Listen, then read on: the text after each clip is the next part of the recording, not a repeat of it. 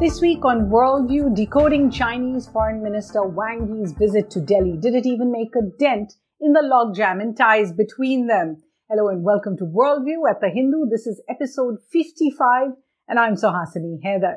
Now, if you blinked, you may have even missed the Chinese Foreign Minister's trip to Delhi on Friday entirely. Not only were his official meetings for just a few hours, the visit was completely unannounced. There was no build-up of expectations between them. Wang flew into Delhi after visits to Islamabad and then to Kabul. At the airport, apparently at the Chinese side's request, there were no photos of his reception. The next day, he held a 1-hour meeting with the National Security Advisor, Ajit Doval, followed by a 3-hour meeting, which included a lunch with External Affairs Minister S. Jaishankar at Hyderabad House before he left for Kathmandu. So when we look at the visit, it may seem like a very short visit, but even so, the importance of the visit was really significant for both China and India. It cannot be downplayed. Primarily really for what it means for bilateral relations that have been ruptured by Chinese actions at the line of actual control. And of course, at Worldview, we've been covering for you all the events since April 2020. So why was this visit particularly significant in that context? This is, of course, the first such visit to India by a senior Chinese official since hostilities at the LAC began in April 2020 after the People's Liberation Army, the PLA, amassed its troops, transgressed Indian territory at several points along that line in Ladakh. And then, of course, June 2020, the Galwan clash that left 20 Indian soldiers dead. On the Chinese side, they said at least 4 soldiers had died, but an undeclared number of casualties in addition.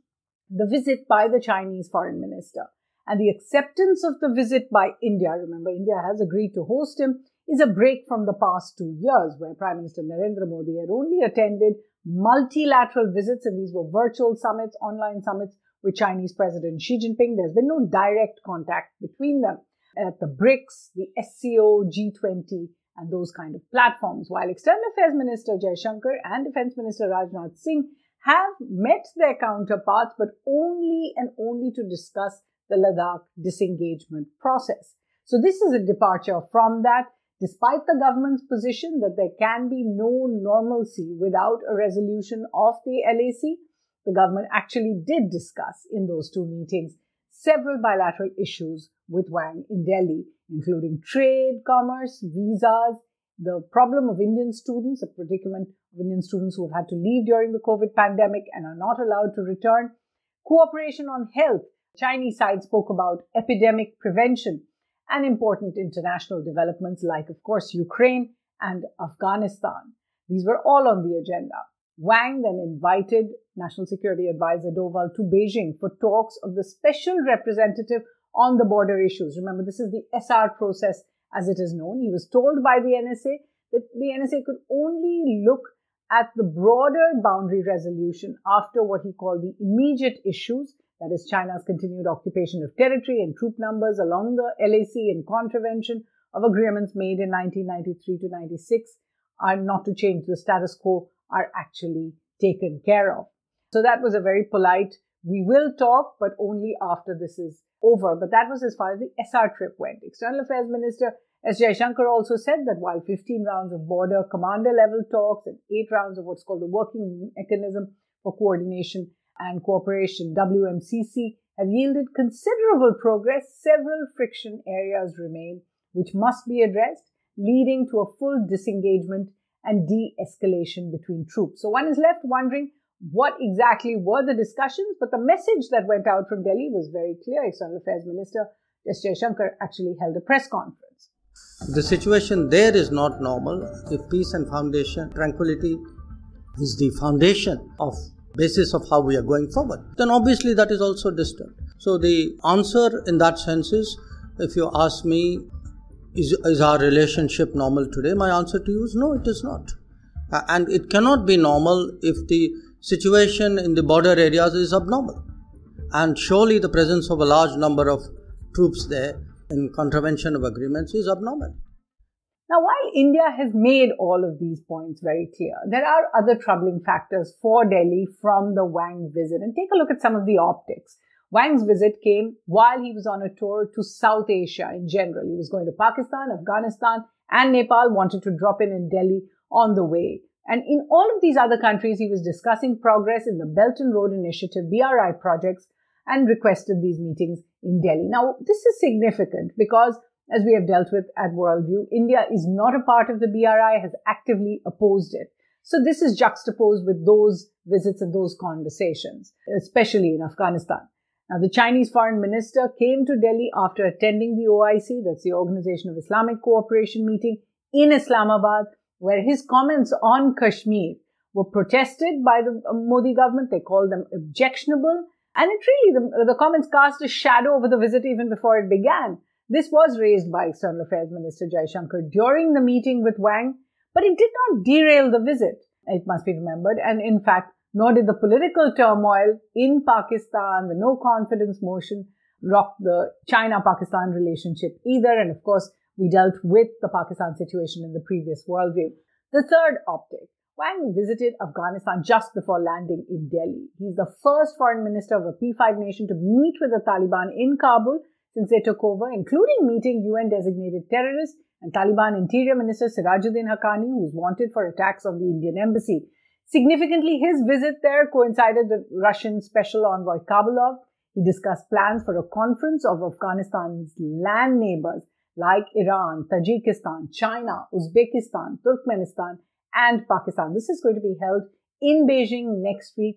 India is not invited to that meeting. They made it quite clear, the Indian side, although NSA Doval had invited China to a similar meeting, the Delhi meeting of Afghan neighbors last year, which at that point his counterpart Yang Jiechi had declined. So amidst these optics over Afghanistan, Wang Yi arrived in Delhi, and his visit followed 2 days after. The Modi government had engaged all its partners in the Quad. So there was a summit with Prime Minister Kishida of Japan, a virtual summit with Prime Minister Scott Morrison of Australia, and then there was a visit to India by senior US official, the Undersecretary of State for Political Affairs, Victoria Nuland.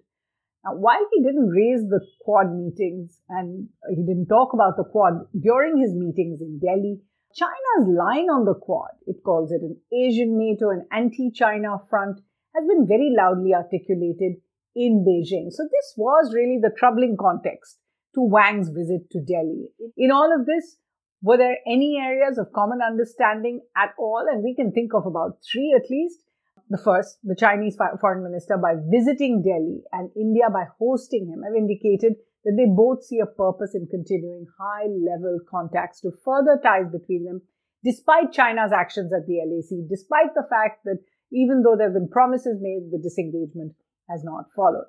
The second is that while their stand is not identical, both countries have adopted similar votes at the United Nations, for example, both abstaining in about 10 votes so far, if you count the UN Security Council, the UN General Assembly, the IAEA, the Human Rights Council. If you total all of those up, China and India have more or less been consistently abstaining from the votes, although China did in the first vote at the UN Security Council vote along with Russia and then shifted its position. So what is that similar position? Neither are towing the Western line.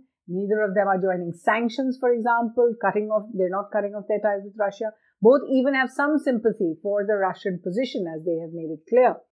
According to External Affairs Minister Jaishankar, the common element over here was that both of them called for an immediate ceasefire and both of them want an immediate return to dialogue and diplomacy. And another common point between them seemed to be that both see upcoming summits as important prestige symbols for Delhi and Beijing. While China is hopeful Prime Minister Modi will attend a BRICS and possibly an RIC summit, Russia-India-China summit in China later this year, India is due to host the SCO, Shanghai Cooperation Organization Summit, as well as the G20 in India next year, where it will want a full attendance, including President Xi. In fact, Wang Yi called these 2 years an Asian moment as a result. He said China doesn't seek a unipolar Asia, and he said that China respects India's traditional role in the region. Clearly, many moving parts to the India-China relationship at present. So I've only tried to thread together a few of them based on what was the focus during the Wang Yi visit. Clearly, geopolitics, both in India's immediate neighborhood and further afield were a big part of that visit. But the government just cannot, and it's made it clear, it must not give up its sharp focus on resolving the single biggest problem at present, and that is the presence of Chinese troops on territory that India claims, and only a full demobilization and disengagement can really lead to a de-escalation of that situation. Now, we've had a lot of reading recommendations on India, on China in the last few episodes of Worldview, but I'm going to get you up to date with 5 or 6 of the latest books and these reading recommendations that I hope are useful. The first is former Foreign Secretary and Ambassador to China, Nirupama Rao's History of the Ties Between Them. This is really a must-read filled with archives and rare insight. It's called The Fractured Himalaya, India, Tibet, China, 1949 to 1962. But it's very important to reread this part of our history. The second is called Dragon on Our Doorstep, Managing China Through Military Power. Some fairly radical and refreshing ideas here by Praveen Sahni and Ghazala Wahab. There's also a very up-to-date account. It came out just a few months ago by journalist Maruf Raza. It's called Contested Lands, India, China, and the Boundary Dispute Between Them. And of course, we're very proud at The Hindu. My colleagues Stanley Johnny and Anant Krishnan have come out with another book. Both of them have written books before. This one is really a cracker, and it is very relevant in the context today. It's called The Comrade and the Mullahs, China, Afghanistan, and the New Asian Geopolitics. Now, there are 2 more books that had a slightly broader view, and they were written, in fact, a few years ago in 2017, I think. The first is called Power Shift, India-China Relations in a Multipolar World, and this is by Zorawar Daulat Singh. And the other is called India Turns East, and it's about the international engagement and, more importantly, US-China rivalry. And this is by Frederick Greer. So we hope you enjoy reading them. We hope you join us again here on Worldview from the team here. Thanks for watching.